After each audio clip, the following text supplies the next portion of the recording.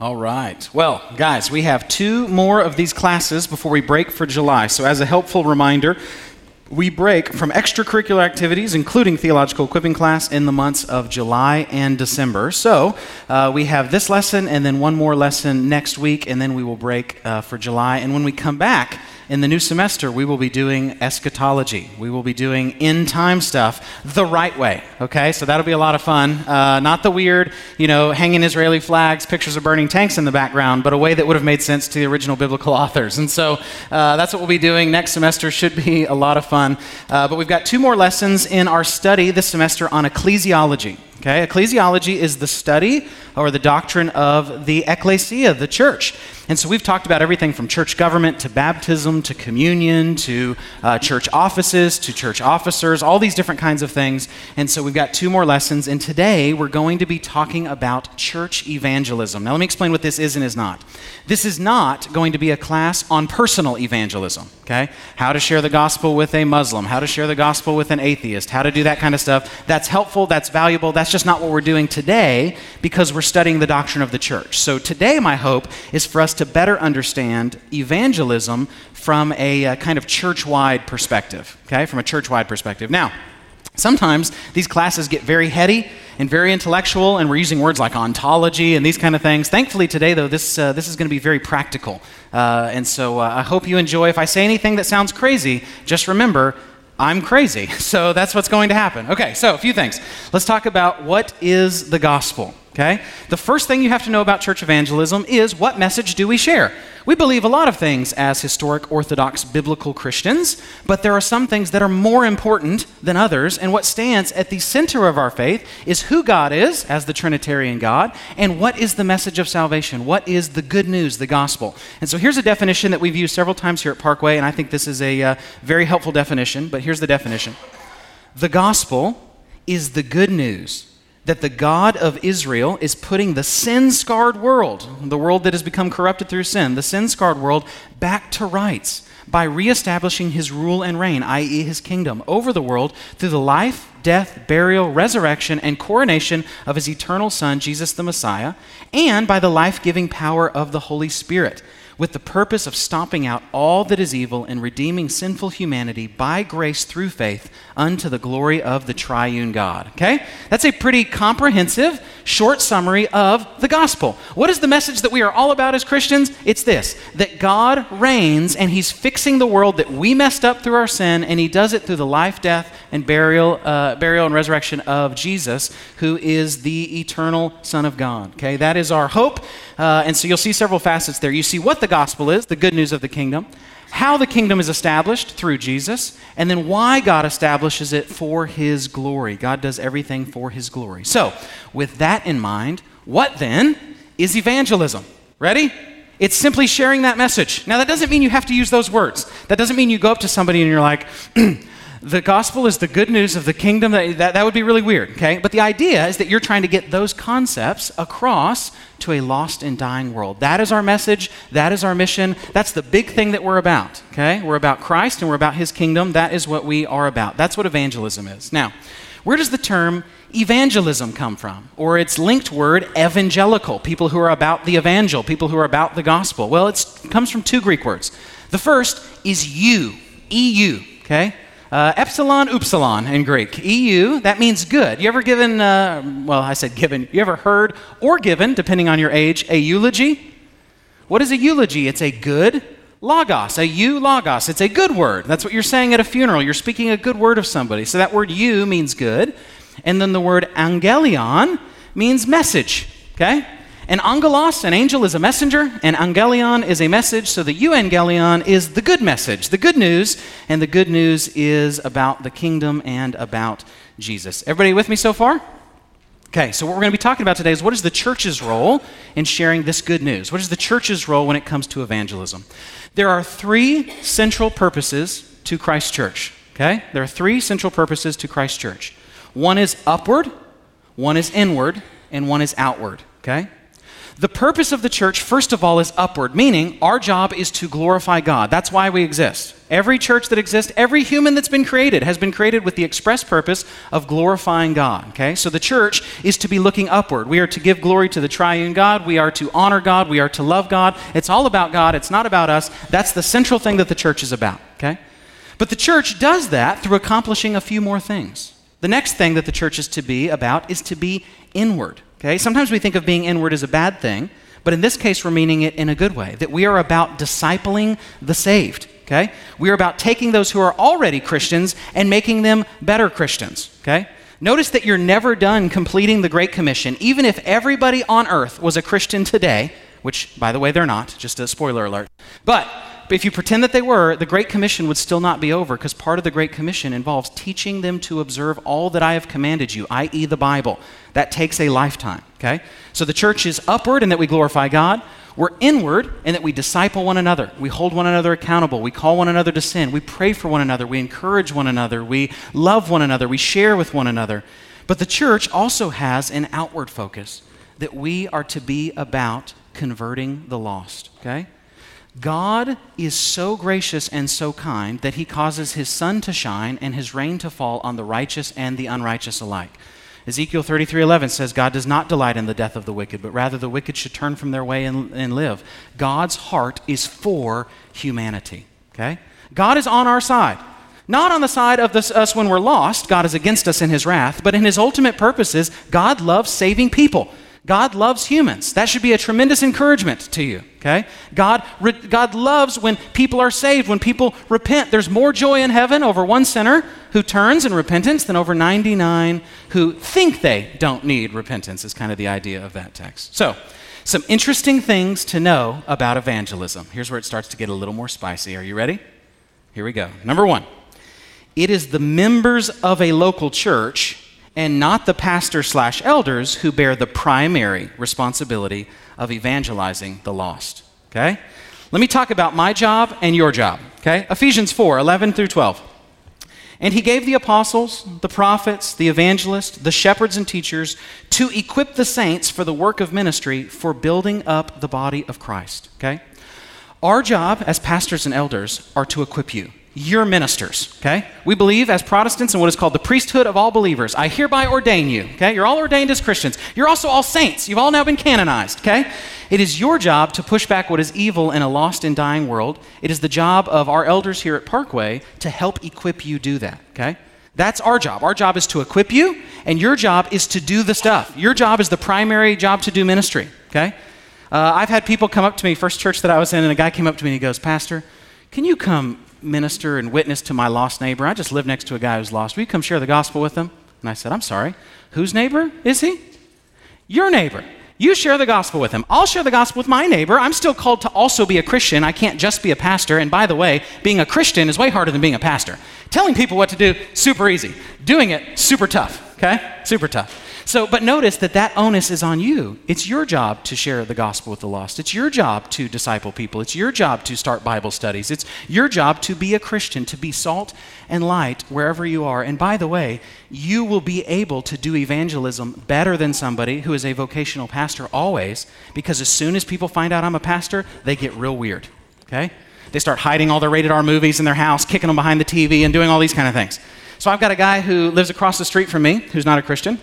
And Katie and I said, you know what, we need to live missionally. We need to try to get to know them. So I go over there and I'm talking to him and he's like, what do you do? I'm like, oh, I'm a pastor at this church, down the road. And he's like, oh, I'm sorry, did I say any curse words while we were talking? And I'm like, no, I don't think you get what I do, right?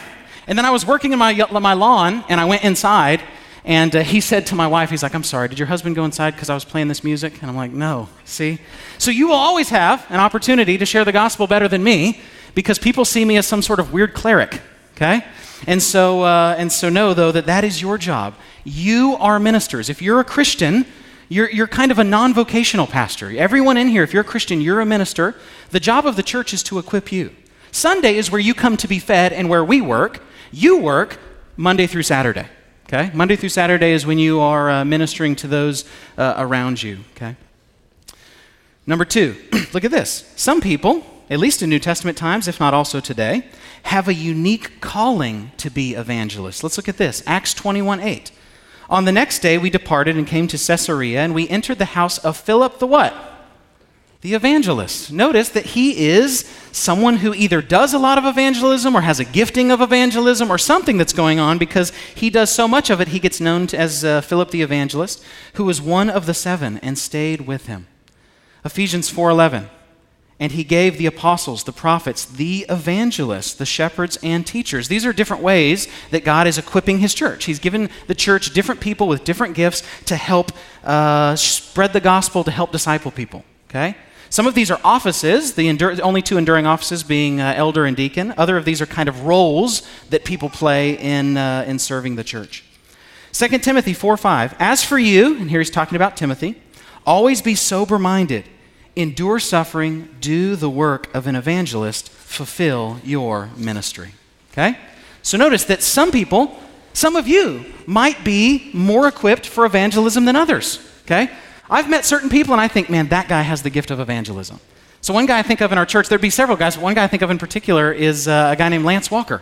He will share the gospel with anybody and it doesn't stress him out. And when he shares the gospel with people, they repent and they get converted. I just think he has that gift. And I think several of you probably have that gift, okay? So if you're somebody who's good with people, you're good at chatting with people, you love seeing people saved, you share the gospel with people and it works, you may have this kind of gifting to be an evangelist.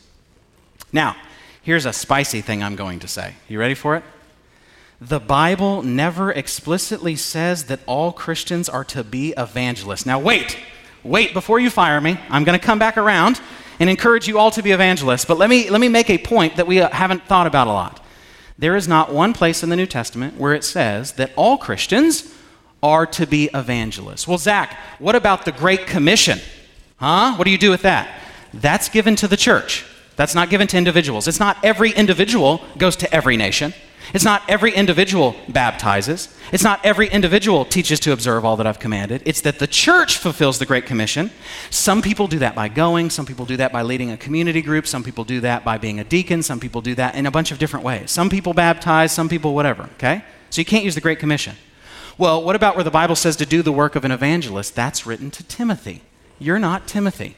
Okay? When Isaiah is called to preach the gospel, you're also not Isaiah. Timothy and Isaiah and people who are like apostles and prophets and stuff are special. Okay? Well, Zach, what about how we say this? Y'all ever heard this in church? People will say this.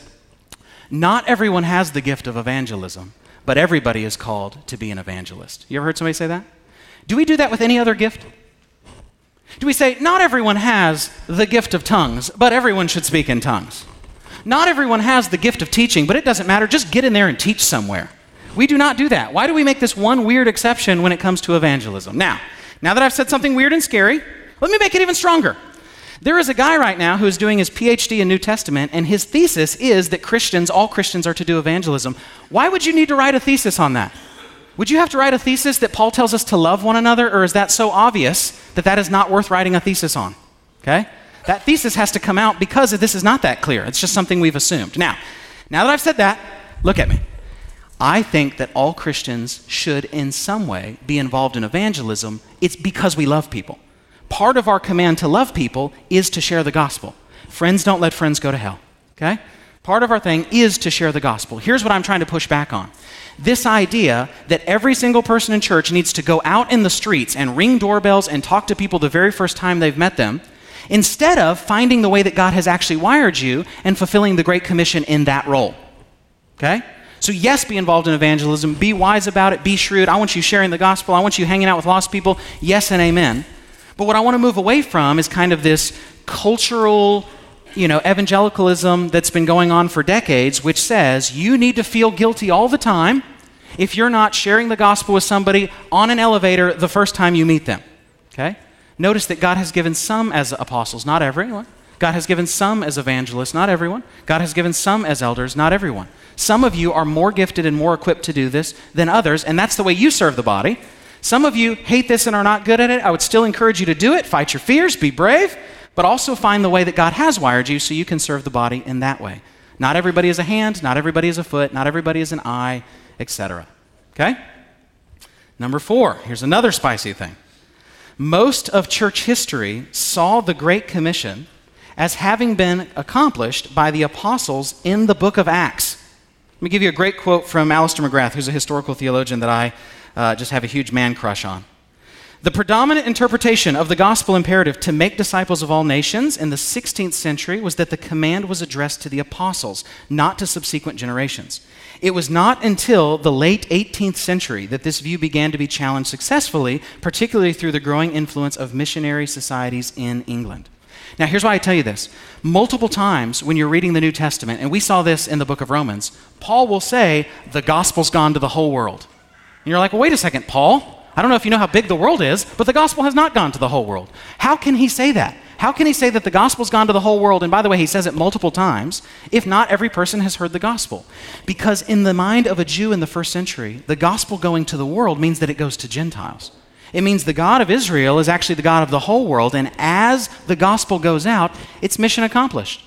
The central theme of the book of Acts is that through the Holy Spirit, the gospel will go from Jerusalem, Judea, to Samaria, to the ends of the earth. And it starts out in Jerusalem, right, with Pentecost, and by the end of the book of Acts, they're all over the world. Mission accomplished. So guys like Calvin and guys like Luther looked at the Great Commission and said, check, next, mission accomplished, okay? Now again, let me be clear what I'm saying and what I'm not saying. The Great Commission is not fully accomplished yet. In fact, even as Paul's planting churches in these other regions, why is he doing that? So that they can plant more churches, so more people can be discipled, so more people can be saved. We will press on, pushing back the gates of hell until every knee has bowed and every mouth has confessed, okay? That's what we will do as Christians. But what I want you to see is that it's a both and. There is a sense in which the Great Commission is fulfilled in the book of Acts, and there is a sense in which we continue that Great Commission today. We talk about this a lot here at Parkway, that the gospel is already and not yet. It's already in the sense that it's already accomplished in Christ, but it's not yet in that we're waiting for it to be finalized. We're waiting for that final consummation. Jesus has crushed the devil, and we're waiting for him to be thrown into the lake of fire. Jesus has been resurrected, and we're waiting to be resurrected. It's already and not yet, and the same thing is true with the Great Commission. There's a sense in which that it's already been accomplished in the book of Acts, but there's a sense in which we continue Acts today. Now, let's talk about the biggest problems with how we do evangelism today, okay? John Calvin, in the beginning of his Institutes of the Christian Religion, which is one of the best systematic theology textbooks, in my opinion, of all time, says that all of our knowledge pertains to knowledge of God and knowledge of self, okay? If you don't know who God is, you're not going to know a bunch of other stuff. You're not going to know why you were created. You're not going to know what's righteous. You're not going to know how you can be saved, etc. But Calvin goes further and says you also have to have a knowledge of yourself. You have to know your sinful heart. You have to know what it's like to be human. You have to know what it looks like to be one who needs to seek after redemption. You have to know the culture in which you live, etc. You have to know both, or you're going to misconstrue the gospel message, okay? What I have found is that a lot of churches are one or the other. There are some that are really good at knowledge of God. They love God, they have good doctrine, they know God, but they don't know self. They're not really aware of how sinful they are, they don't really know what's going on in culture, and so though they have a good message, they can't get it to anybody because they don't know humanity very well. Conversely, there are other churches that know culture really well. They know it so well that some of them are involved in the same sinful things that culture would be involved in, but they don't know God very well. They don't know Bible very well. So though they're really good at relating to people, though they're very relevant, they have no message to share, okay? And so you want to be neither of those. You want to be both of them combined, minus the sin of the second one, okay? You want to be orthodoxy on fire. You want to be knowledge of God, but also knowledge of culture so that you can get this great message to the culture. The gospel never changes, amen? The gospel never changes. God's true word does not change. His doctrine does not change. His word stands forever and ever. What changes, though, is the packaging that we put the gospel in, okay? So let's say I'm going to give a gift to my son, and I'm going to give a gift to my grandmother, and I want to give them the same gift, okay? I'm going to choose different wrapping paper for each one. For my son, he's going to get some sort of trucks or dinosaurs or something that's going on, and that wrapping paper would not work well with my grandmother. I'm like, here you go, grandmother, and it's like Barney wrapping paper. That's not right, okay? Conversely, I'm not going to give my son this like floral, gold, kind of grandma-style wrapping paper for his gift, okay? Because he likes playing with the paper as much as the toy. So what we have to do as we are involved in different cultures is we keep the present the same. We keep the gospel the same. We keep good doctrine the same. What changes is the wrapping paper in which we put it, okay? The way that you do ministry in China will look very different than in Texas, will look different than in New York City, will look different in sub-Saharan Africa, will look different, etc., okay? So we don't change the message, we don't change doctrine, we don't change the gospel. We figure out how to get that same message, the once for all delivered to the saints gospel, the trustworthy word as taught, and repackage it to different cultures, okay? That's the goal. So a few problems with how we do evangelism today as the church. Number one, we are not good students of culture. We have a tendency sometimes not to be good students of culture, okay? Let me give you an example of evangelism that Paul does in Acts. Remember, when Paul is hanging out with Jews, he's super Jew. He talks about how great his Judaism is, how he's flawless with the law, and he doesn't eat pork sandwiches when he's hanging out with the Jews, and he uses words like oy vey or something like that. When he's hanging out with Jews, he's very Jew, okay? He didn't speak Yiddish, by the way. That comes later. But anyway, so when he's hanging out with the Jews, he speaks Jew. He loves the Jews. He acts like the Jews. But look what he does when he ministers to Gentiles. This is in the book of Acts, Acts 17, 22 through 31. This is kind of long, but I think it's worth reading. So Paul, standing in the midst of the Areopagus, said, "Men of Athens, I perceive that in every way you are very religious." Okay, so he starts by appealing to something that's already common between them. I'm religious and you're religious. Let's keep going. How do you know they're very religious, Paul? Because you circled the wagons and weren't involved in culture and you just sat amongst you and your fellow Jews? No, verse 23. "For as I passed along and observed the objects of your worship, I found also an altar with this inscription, 'To the unknown God.' What therefore you worship as unknown, this I proclaim to you. The God who made the world and everything in it, being Lord of heaven and earth, does not live in temples made by man." Okay, by the way, this is not God's house. You're God's house. "Nor is he served by human hands as though he needed anything." By the way, keep that in mind in your evangelism. God uses you because he loves you in reaching lost people. He does not need you. "Since he himself gives to all mankind life and breath and everything. And he made from one man every nation of mankind to live on all the face of the earth, having determined allotted periods and the boundaries of their dwelling place, that they should seek God and perhaps feel their way toward him and find him. Yet he is actually not far from each one of us. For," now look at this next quote, "in him we live and move and have our being, as even some of your own poets have said, for we are indeed his offspring. Being then God's offspring, we ought not to think that the divine image is like gold or silver or stone, an image formed by the art and imagination of man. The times of ignorance God overlooked, but now he commands all people everywhere to repent, because he has fixed a day on which he will judge the world in righteousness by a man whom he has appointed, and of this he has given assurance to all by raising him from the dead." Okay? So when Paul is addressing Jews, he uses the Old Testament. He talks in a Jewish way. He's wearing Jewish clothes. He's not eating pork. But when he is addressing the Athenians, he's addressing these Greek philosophers, he has to learn their culture so he can share the gospel with them, okay? He walks around their marketplaces. He observes their idols. Let me ask you this question. Do you know the idols of our culture today? Do you know what people love more than anything else today? Whether it's sex or money or greed or power or whatever it is, are you familiar with the idols today? Because Paul walks around to find out what kind of culture is this. All mankind, mankind is naturally religious. All men are naturally religious. You can suppress it with atheism, but you're naturally made to be a worshiper. So you'll love something the most. Even an atheist loves something the most, even if it's themselves. And so Paul looks around and says, what is the culture already worshiping? What is the culture? What does the culture already love? What are the idols? Now, notice this. This is important. Notice that Paul's not bowing down to the idol. You can observe culture without giving in to sin. Paul doesn't worship at these different temples. He walks around and looks in the temples. He looks at the different statues. He even finds one to an unknown God, right? You got to have that one in case you forgot one. You're worshiping all these gods, but you don't want that one that you forgot to forget, or you don't want to forget about that one God and then you go on some sea voyage and get killed. So you need to have one that's kind of this token God, this kind of default. In case we forgot about you, we really still love you, mystery God. And so they have that many idols, okay?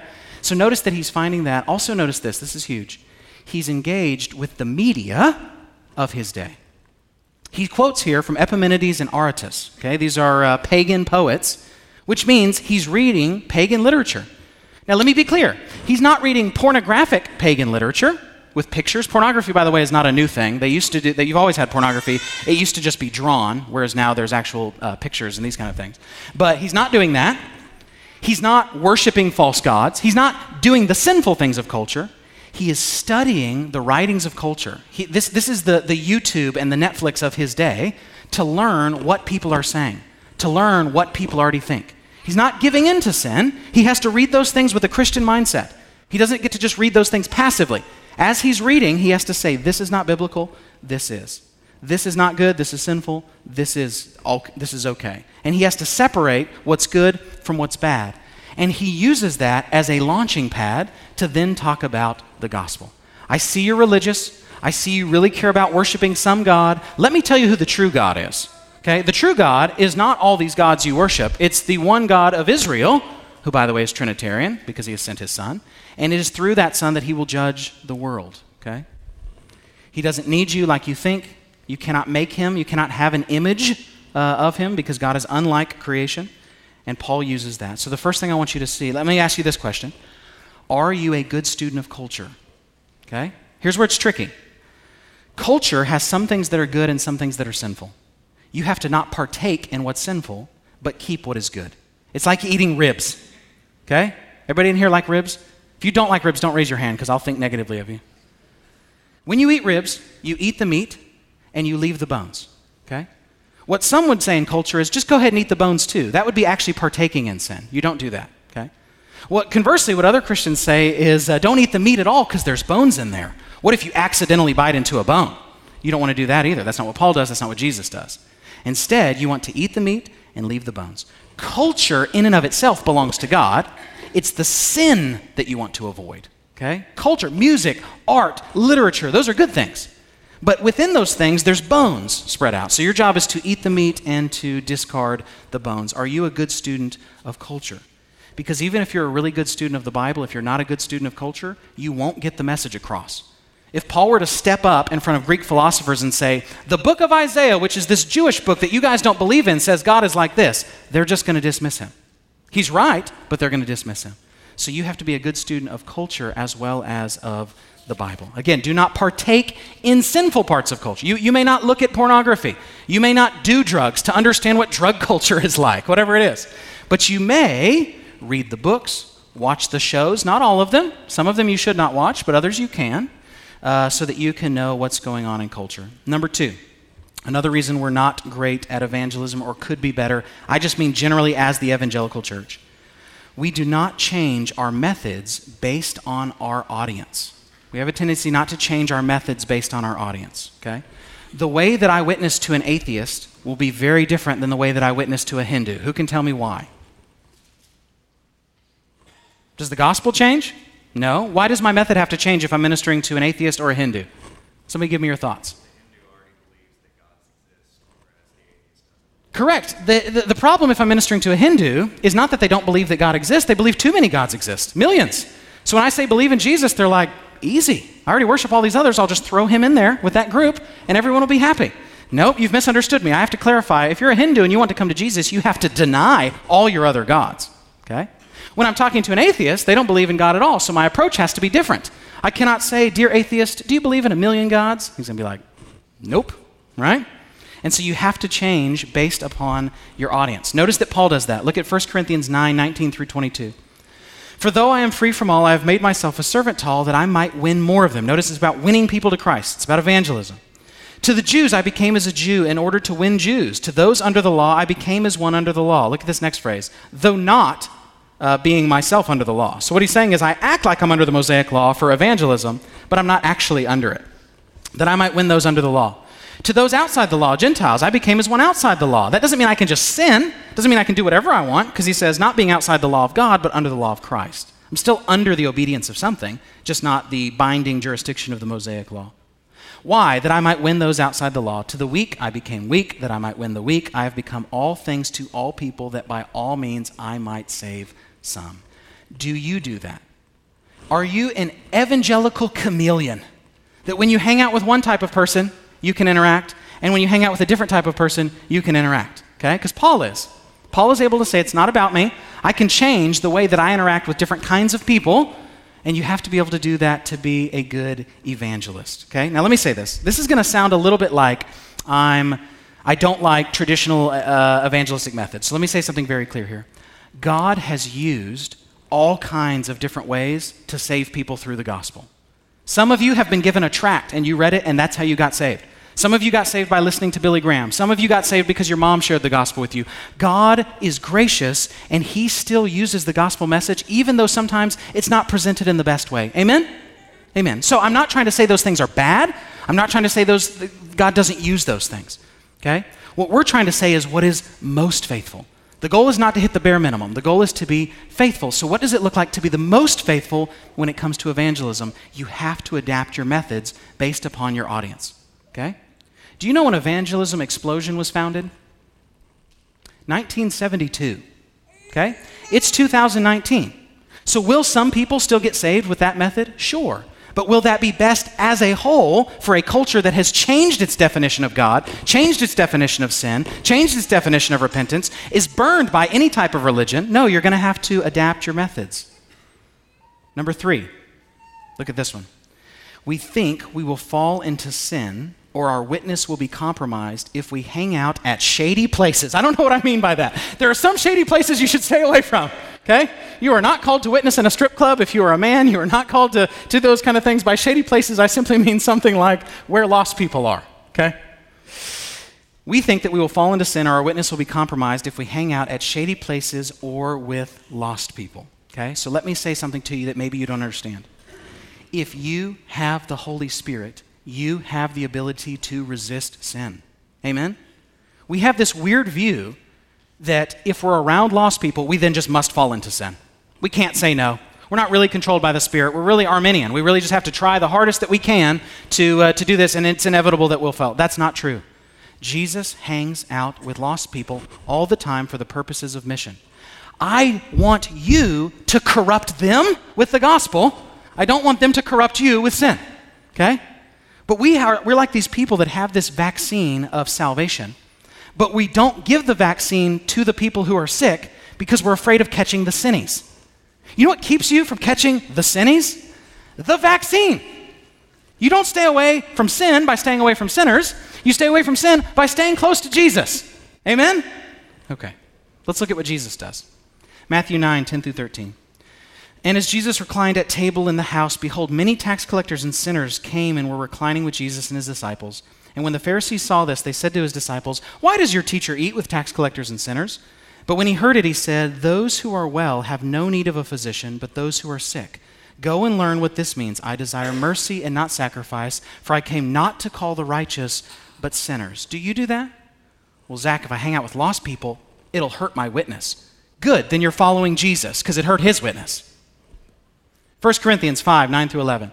I wrote to you in my letter not to associate with sexually immoral people. There it is, Zach. We don't have to hang out with all those sexually immoral people. Let's keep reading. Not at all meaning the sexually immoral of this world, or the greedy and swindlers or idolaters, since then you would need to go out of the world, but I am writing to you not to associate with anyone who bears the name of brother, if he is guilty of sexual immorality or greed, or is an idolater, reviler, drunkard, or swindler, not even to eat with such a one. We have a tendency to not hang out with lost people who are in sin, but to hang out with Christians who are in the same sin. And we've completely reversed this biblical mandate. Okay? We've reversed the biblical mandate. Luke 5, 30 through 32. And the Pharisees and their scribes grumbled at his disciples, saying, "Why do you eat and drink with shady people? Why do you eat and drink with tax collectors and sinners?" And Jesus answered them, "Those who are well have no need of a physician, but those who are sick. I have not come to call the righteous, but sinners to repentance." John 17, 14 through 15. I have given them your word. This is part of Jesus' high priestly prayer. And the world has hated them because they are not of the world, just as I am not of the world. Look at this next part. I do not ask that you take them out of the world, but that you keep them from the evil one. You guys ever seen the movie, and I haven't seen this in a long time. I don't think there's anything bad in it, but watch it before you watch it with your kids by yourself. You ever seen the movie The Village by M. Night Shyamalan? Okay, I don't like all of his stuff. He's kind of weird. But let me tell you the premise of this. Spoiler alert. Spoiler alert. Here's the premise of this movie.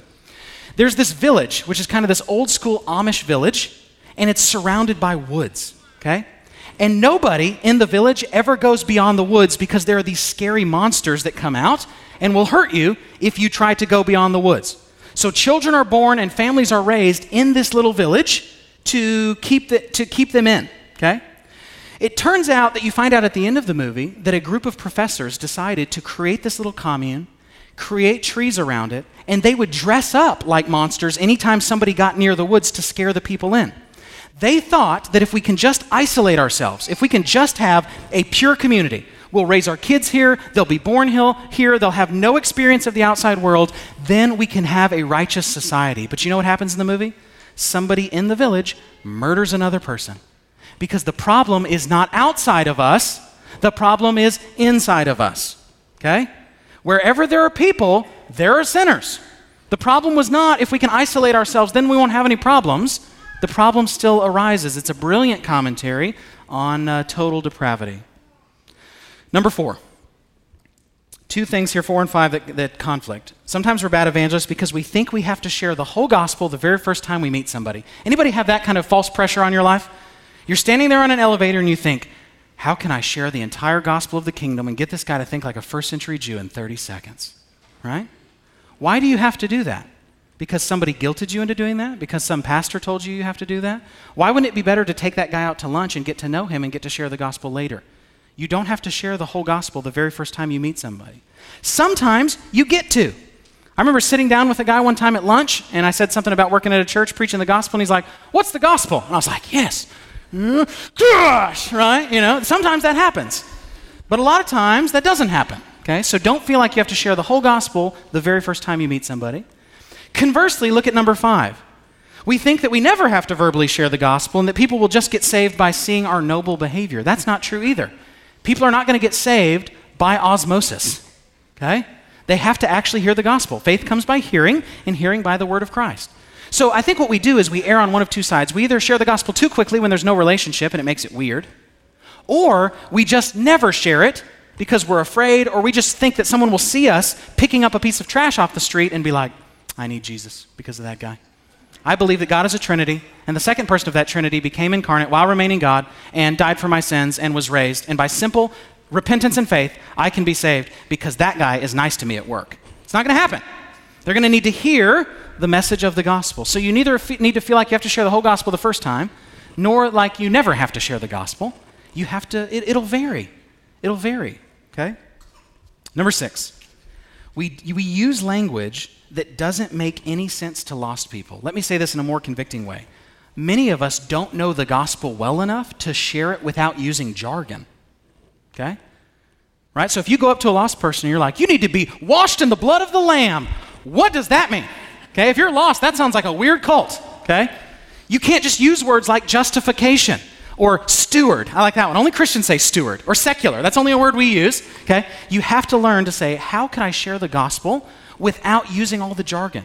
What does it look like to explain to somebody that there is one all-powerful being and we have rebelled against that creator and that's why everything is bad, but God sent his son to save us, to take our penalty, to live the life that we should have lived so that we might be saved. And we can't earn it. God gets to be the boss because he's already the boss. Conversion is simply us recognizing that, okay? And so can you share the gospel without using all the jargon? Number 7.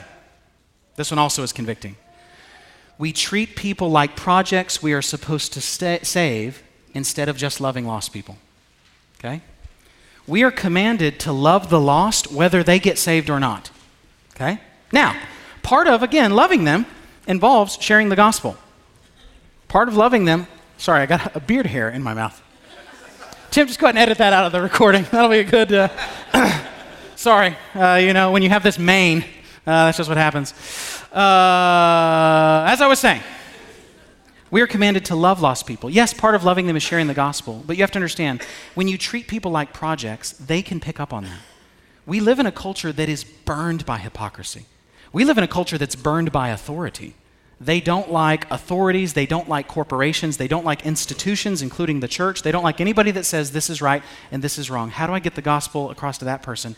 Here's what you do. You love them. Like Jesus says, they will know you're my disciples because of your excellent systematic theology. That's not what he says.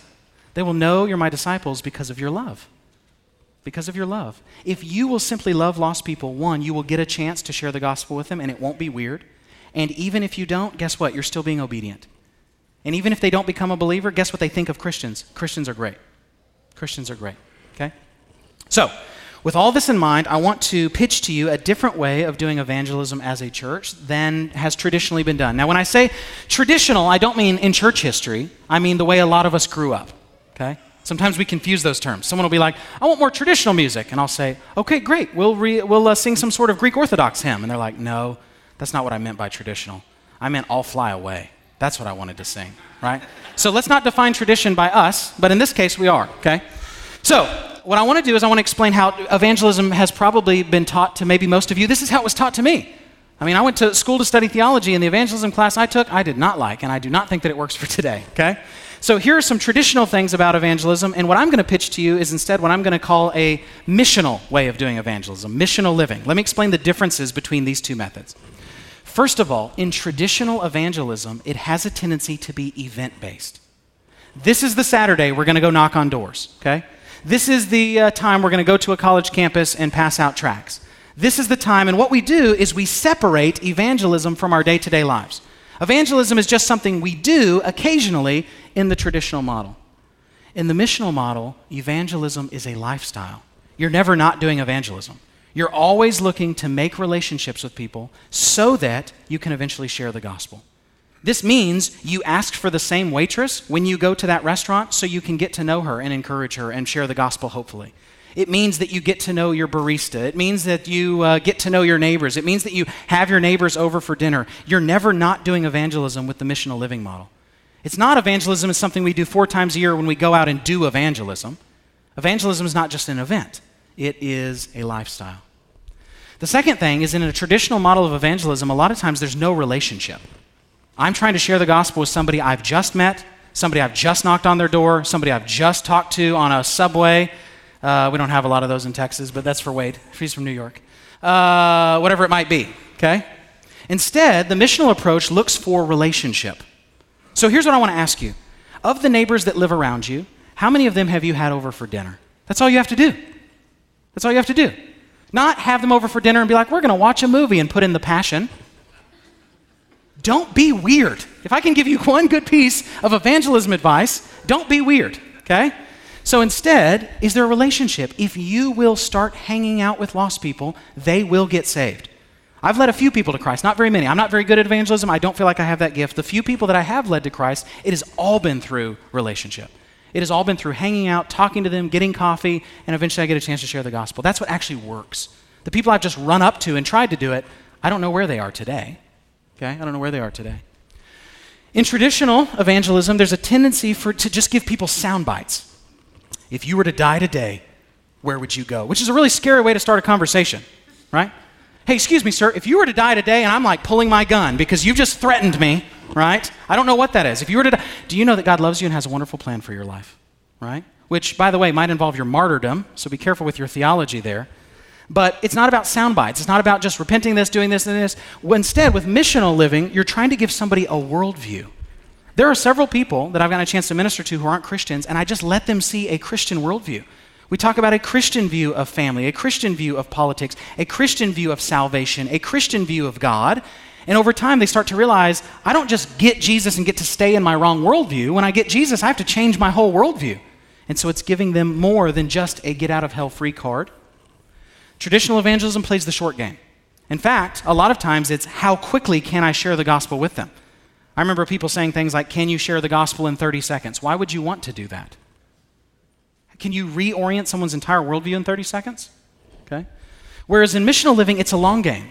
I might try to hang out with my lost neighbor for 2 years before they finally say yes and come over for dinner. The people that invited me to church when I got saved, I didn't become a Christian until I was a senior in high school. The people that invited me to church spent 2 months inviting me to church and me saying no every time. They had me over to their house. They had me over for a game night with their community group. They took me out to dinner. They just started hanging out with me. I'm a punk high school kid lifting weights in my driveway like some sort of criminal. And they are grandparents who live across the street, and they just started loving me. And guess what? Here I am. Okay? The missional approach, it's a long game. Lastly, in traditional evangelism, we have a tendency to ignore culture. Okay? We take the same method that worked 60 years ago and say it will work today. Whereas in the missional living method, we study culture. We have to learn, again, not how to change the message, but how to change the wrapping paper that we put the message in. Now, I want to give you some cautions here, okay? I want to give you some cautions here. I want you to be involved in culture like Jesus does. I want you to be in the world but not of it. So I need to give you some warnings. Everybody look at me, okay? Some of you, most of us in here, I think if we grew up in church, err on the side of legalism, so I need to tell you, hang out with lost people.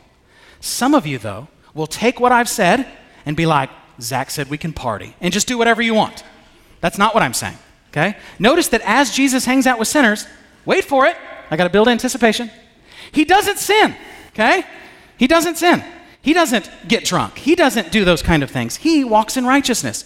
Again, your job is to corrupt them for righteousness, not the other way around. So let me give you some cautions as you engage culture, and then we'll have old Tim Hollis come up and do a little Q&A. So let me give you some helpful protections, lest you take good things, Christian freedom, and run off into sin.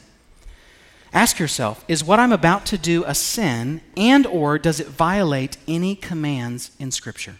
Okay? Like I said, there are some shady places you should never go to. Okay? If you struggle with drug addiction, you are not called to minister to those in drug addiction if you're going to fall into it still. If God has cleansed you and you're not struggling with that, you can do recovery and help other guys out. But if you're currently going to fall into sin and the sin of drug addiction, you should probably stay away from those doing drugs. Number 2, is it beneficial to me personally and to the gospel generally? Meaning, am I doing this to be missional? Am I doing this because it's what's best? Number 3, will I lose self-control and or be mastered by the thing in which I participate? Okay? Number 4, will I be doing this in front of someone who I know will fall into sin because of this activity or location? Okay? Number 5, I like this one. Is it a violation of the law? Okay? It's not like to the Jew I became a Jew, to the Greek I became a Greek, to the bank robber I became a bank robber. Okay? That's not how it works. Number 6, if I fail to do this, will I lose an opportunity to share the gospel? There might be a typo there. Will I lose an opportunity to share the gospel? Number 7, can I do this with a clear conscience? Can I do this with a clear conscience? Number 8, am I doing this to help other people or am I being selfish? Am I doing this to help other people or am I being selfish? May God so judge you if you walk in actual sin and try to write that off as being missional. There, I've just cursed you in a biblical sense. Not like a cuss word, but a biblical sense. Number 9, can I do this in a way that glorifies God? That's our goal. Whether we eat or drink or whatever we do all things to the glory of God. Number 10, in what way is legalism hindering me from being around lost people? That's a good question. That's a good question to ask. And number 11, am I following the example of Jesus to help save sinners? Tim, make sure your little Mikey thing is on and come up here with a few Q&A questions. By the way, thanks for putting up with my nonsense. I found out at 1 in the morning on Saturday that I'd be preaching, so I'm a little tired. So just to give me grace today when I say things you don't like. Sleepy Zach. Oh, there I am. There you Is are. that loud enough? We'll make it work, okay? I think my beard is like muffling it. See? We're both having beard issues Yeah, it's today. hard. It's a hard day. Okay. We had not a ton of questions. I thought we were going to get a ton of questions on this one, but that's okay. It's okay. Y'all can just always send it in. If we don't get to your question, just send it in the email address up there. The first one, I'll say something about this, and then I'll pass it over to you, Zachary, so you can get a little water break. You said that the command, do the work of an evangelist, is written to Timothy specifically. Does that mean that all direct commands in like Timothy or Titus do not apply to me? So first off, I think sometimes there's a temptation for us to want to simplify everything and not really study the nuance. So Zach says, hey, you need to hang out with lost people. You're like, let's go get drunk. He told me to go get drunk. No. He didn't say that. He said go hang out with lost people, be culturally literate somewhat, but that's not saying dive all in. That's not saying eat the bones as well. We don't typically like nuance, including when we study our Bibles. We want to just read something and say, I need to take all of these commands literally for myself, or I need to take none of these commands directly for myself. And we don't do that. You have to actually look. Here's a great command that's given to Timothy, and you answer this question whether or not you should take this directly. Greet Prisca and Aquila in the household of Onesiphorus. Erastus remained at Corinth. I left Trophimus. Do your best to come before winter. Make sure you come before winter. That's That's a command given to Timothy. So do you think we take that command directly, that's given directly to Timothy? Do your best to come before winter and also greet Prisca and Aquila. Obviously not. We study our text and we recognize that that's directly something given to Timothy. But if there's an implication that we can gain from a command given to Timothy, like if Paul were to command Timothy to love his wife, if Timothy was married, then that's a command for Timothy, but we get an implication from that text and that command that, that's something that we ought to do as well. Does that make sense? So I'll let Zach kind of expand more on that. I think that's really good. So here's an easy way to think about it. All of the Bible is written for us. It's not written directly to us. It's written directly to the church at Rome or Corinth or Timothy or whatever. And it applies to us, though, because we are in the same situation. We are Christians, okay? So when it's written to the church at Rome, we're a church in McKinney, and those things apply directly to us. There are some things, though, that are just for that particular instance. So when Jesus tells the disciples, don't take extra sandals with you, that doesn't mean if you go on a mission trip, you can't take an extra pair of shoes, okay? So what you're going to have to distinguish is what is a command just given to them versus what is a command also given to me, okay? So when, I think Tim's example is good. So when he tells them to make sure you try to come before winter, we don't think, I have no idea how to apply that. Yeah. We realize that just is for Timothy. But when Timothy is told to love God, we say, wait a second, that's something true of all Christians. What I'm saying is that command to do the work of an evangelist, I think is specifically for Timothy. I think that's similar to a command for him to be over his local church. And so yes, again, I'm telling you, you should all do evangelism. What I'm trying to get rid of is that false cultural guilt, which you might have grown up in, that says, if you're not always doing evangelism, God is always mad at you. That's what I'm trying to get rid of, okay? So, that's good. That's a great question. I think that's a very fair question. Numero doso. How do we be cultural chameleons without coming across as fake or not genuine or something? You go ahead, sociology guy. You want me to go first? Yes. Okay. What does it mean to be real? Let me ask that question, because that's what people want. Not really. May your life always be as happy as you pretend it is on Facebook. We don't really, but we want at least people to think that we're being real, right? And so here's how we have a tendency to define real and authentic in our culture versus fake. People define real based on how they feel. That's what it means to be real, okay? I don't feel like reading my Bible today, so I'm not going to, because that wouldn't be real or authentic. I don't feel like staying faithful to my spouse because that doesn't feel real or authentic. I think I'm going to identify as a different gender because this one doesn't feel real or whatever. What I'm saying is your feelings don't determine reality. The Bible determines reality. So when God commands you to find your identity in being a Christian, and a Christian is somebody who changes their tactics to win people for Christ, that is the most real thing you can do. This whole idea of, well, I don't really like what this person's hobbies are, so I'm not going to like that with them, that's actually being fake. So what happens is we think that we're being fake when we change who we are to reach people. The only reason we think that is because we started with the wrong definition of what it is to be real. The definition to be real is not what you actually most like or how you feel. It's what God says about you. And so I think when you realize that God says that you're his child, you've been adopted, that's your identity, there is nothing, nothing that's contradictory about having that as your identity and changing your tactics with who you hang out with. The way that I will talk to a 6-year-old is different than the way that I will talk to a little old lady, which is different than the way that I'll talk to a teenager, which is different than the way I'll talk to someone from another country. I will change my tactics. That's not me being fake. That's me being real, because what's most real is my identity in Christ. Okay. Other thoughts? That's great. That's great. Just one more question, okay? Can you talk, and I feel like we've talked a lot about this, and so I know you'll be excited to answer this question. But we've also talked a lot about an answer for this question. Can you talk about the idea of sharing the gospel with someone, evangelizing, talk about how that squares with the doctrine of predestination, God's sovereignty and salvation? Yeah.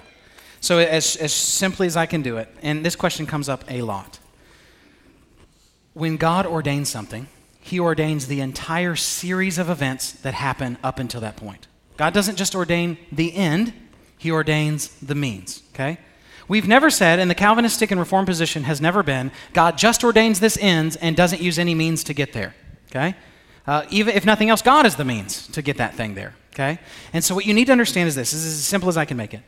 God has ordained for me to eat buffalo wings tonight. I don't know that, but I think that's true, because that's probably what's going to happen, okay?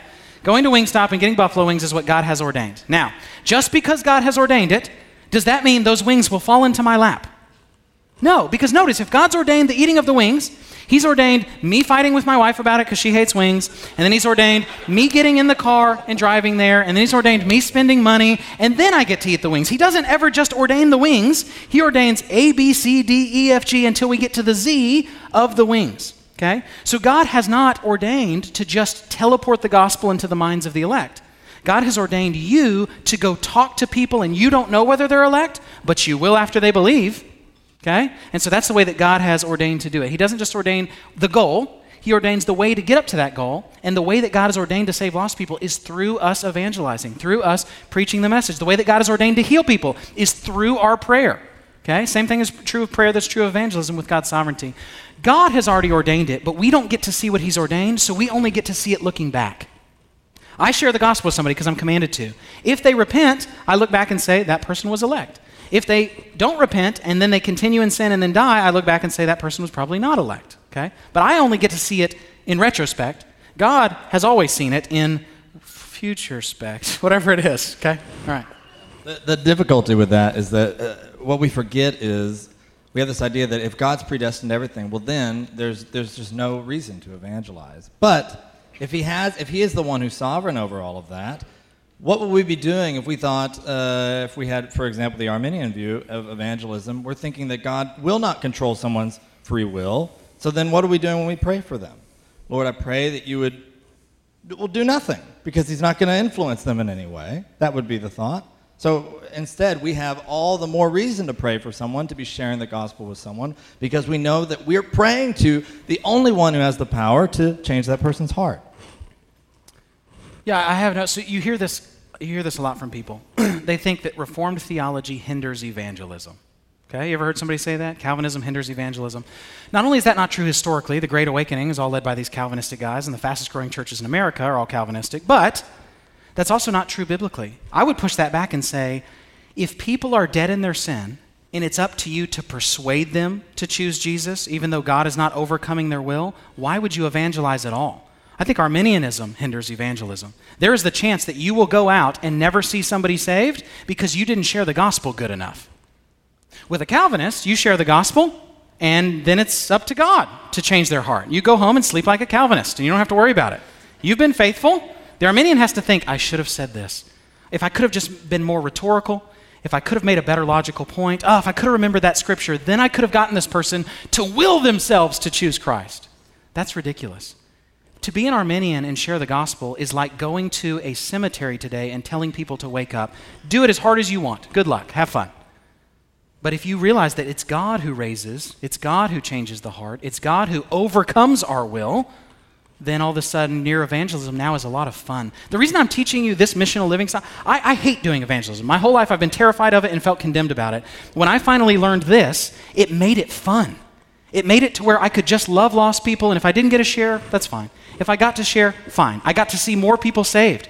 I didn't have to stress out because I realized God is the one doing the saving. It made something that I was terrified of and hated something that now I actually kind of enjoy.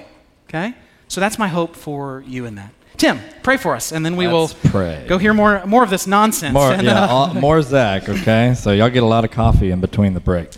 Lord, we thank you for your goodness. We thank you for your grace. We thank you that you are indeed sovereign, that you are the one who changes the hearts of men, and we thank you that you have changed our hearts. Lord, I pray that as we now hear your word proclaimed, Lord, that it would be a joy to hear. You would transform us by the power of your Spirit, and Lord, that you would be glorified. Our goal, Lord, is to make disciples for your kingdom. And so I pray, Lord, that you would make this happen. Lord, that you would strengthen us, you would encourage us where we're downcast, Lord. You would lift up our heads, and our hope would be in you. I pray we wouldn't be fake happy, pretending everything's okay, but we would indeed be real and indeed recognize the hope given to us in the resurrection that is coming. It's in Christ's name that we pray all of this. Amen.